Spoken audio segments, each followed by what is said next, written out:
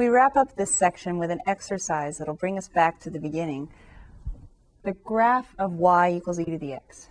Graph on your calculator the three following functions, and make sure you watch as your calculator graphs them, because you want to keep track of which is which. Y equals 2 to the x, y equals 3 to the x, and y equals e to the x. Now remember, you show 2 to the x just by 2 to the power of, put the variable in the exponent. Same with 3 to the x.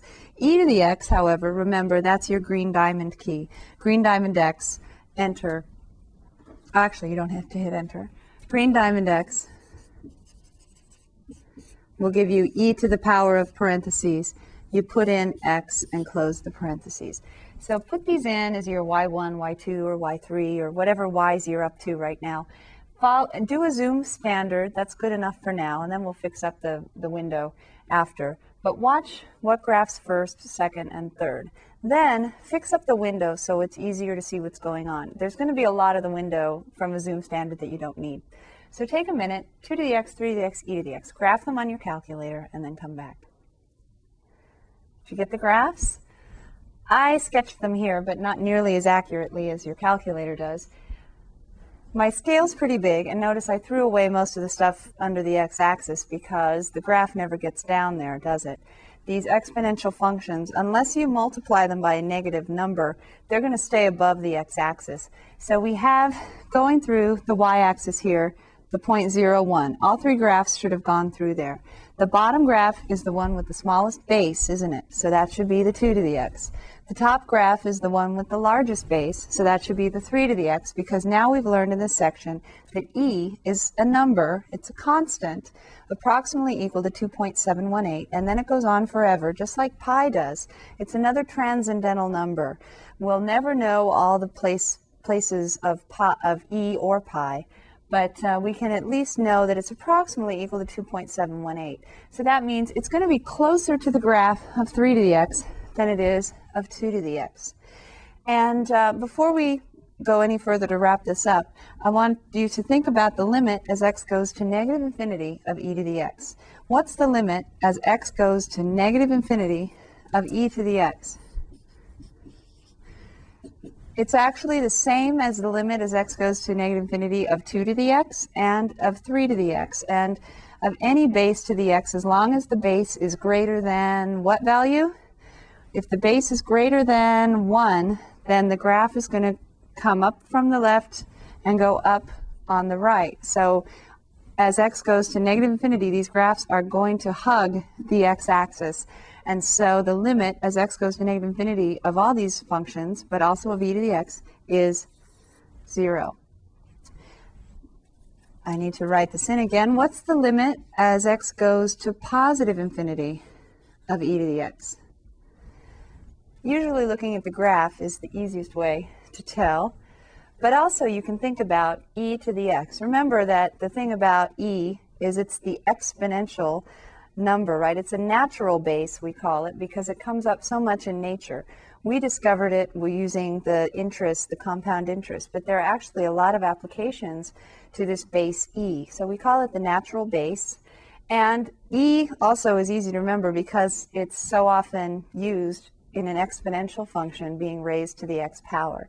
So e to the x grows exponentially, doesn't it? It gets really big as x gets bigger. So as x goes to infinity, you have a number to the infinity power, and that number is greater than 1. So just like 2 to the x and 3 to the x, the limit as x goes to infinity of e to the x is also positive infinity.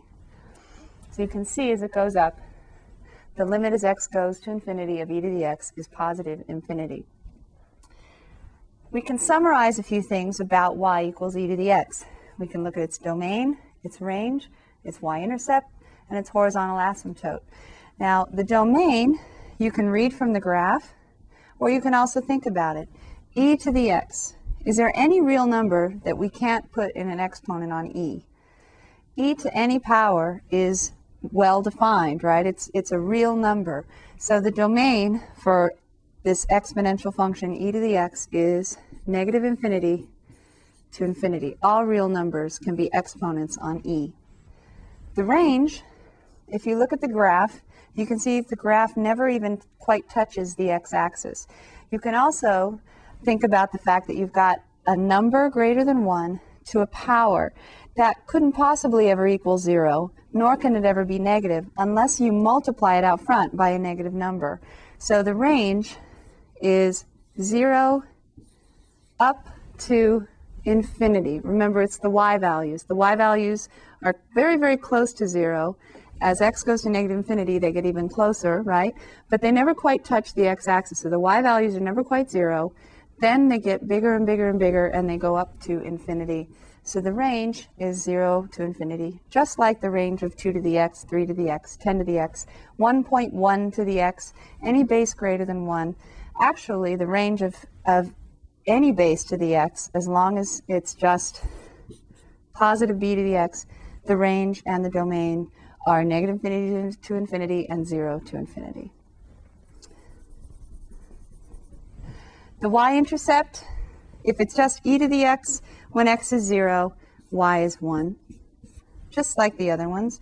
And horizontal asymptote, there's a horizontal asymptote on one side of the graph, and that's the x-axis, otherwise known as the line y equals 0, because you haven't gone up or down any, so y is 0. So this is the graph of e to the x and how it relates to 2 to the x and 3 to the x.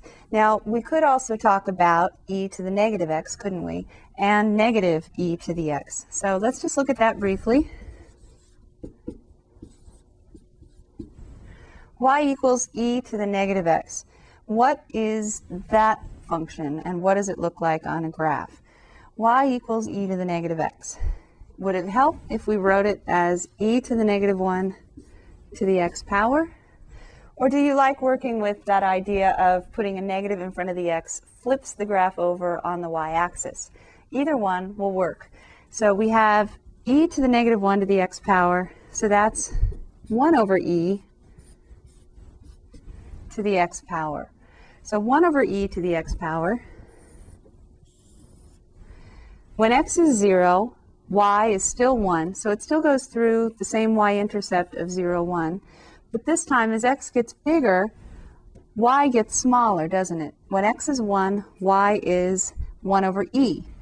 E is some number between 2 and 3, closer to 3. So 1 over e is close to 1/3. So 1/3 is less than 1, so we're going down. When x is 2, we have 1 over e squared, which is, it's actually bigger than 1/9 because e squared is less than 9. But still, it's getting smaller. The y values are getting smaller as x goes to infinity here. And on the other side, if x is negative 1, then we have 1 over e to the negative 1. That takes us back up to e again, doesn't it? It undoes the negative that was on the exponent before. So we have a negative of a negative 1 is a positive 1. So we have e to the first power. Or you could look at it as the fraction being flipped over again. Well, the fraction being flipped over, e's being flipped over again. So now we jump up, when x is negative 1, we jump up to e, which is almost 3, right? Approximately 2.718. So when x is negative 1, y is approximately 2.718, or you could even just mark e on the y-axis. That's something that we're going to be using more and more. We're going to actually be putting e and e squared onto our axes rather than doing approximations. So we have this graph, y equals e to the negative x. And remember, I said there are two ways to think about it. You can think of it as 1 over e to the x, 1 over e to the x, or you can think about it as the reflection of e to the x in the y-axis. Very quickly, what's the graph of negative e to the x? Let me erase this. Y equals negative e to the x.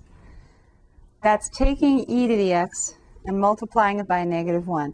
Just like any other graph, multiplying by negative flips the graph over in the x-axis. So e to the x is this dotted red graph, and we're going to flip it over on the x-axis. So what was the 0.01 is now the 0.0 negative 1, which also makes sense if you look at the formula. When x is 0, e to the 0 is 1, you have negative 1. So we're down here. Flips the whole graph over, so it goes down on the right and up to 0 on the left. So it's a reflection in the x-axis of the original graph, e to the negative x. And we could also do negative e to the negative x, just like we did negative square root negative x. Negative e to the negative x is e to the negative x flipped over on the x-axis. So negative e to the negative x is not equivalent to e to the x, like a lot of people think, because they see the two negatives, they think they should be able to cancel. But you're taking the opposite of e to the negative x. So you take that e to the negative x, you flip it over in the x-axis, and our graphs are going to get pretty messy here. And it looks like this dotted line going down like that. So definitely makes a nice symmetrical picture, which we mathematicians like.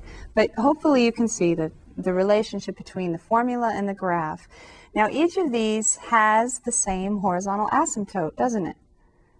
Every single one of these four graphs has the same horizontal asymptote of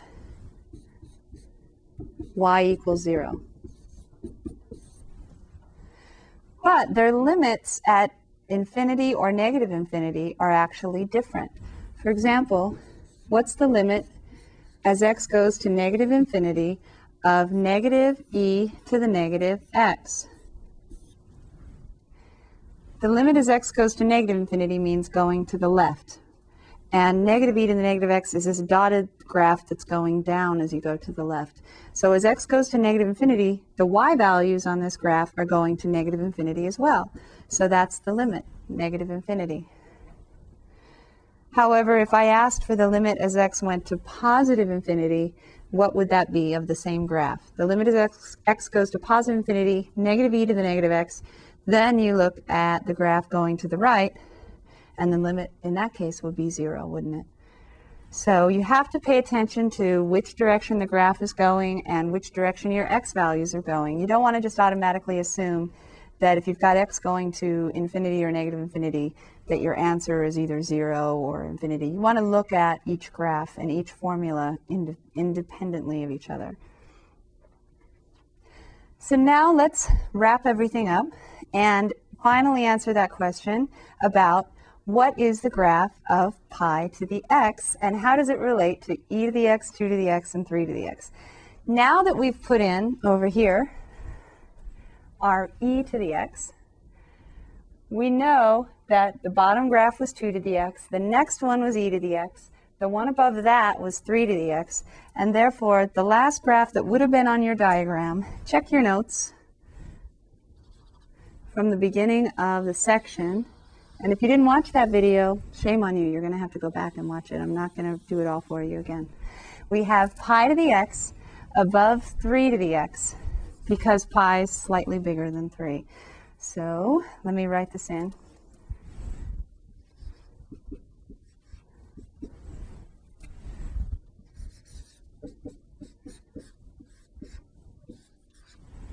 Pi is slightly bigger than 3. So pi to the x is slightly above the graph of 3 to the x on our continuum of graphs.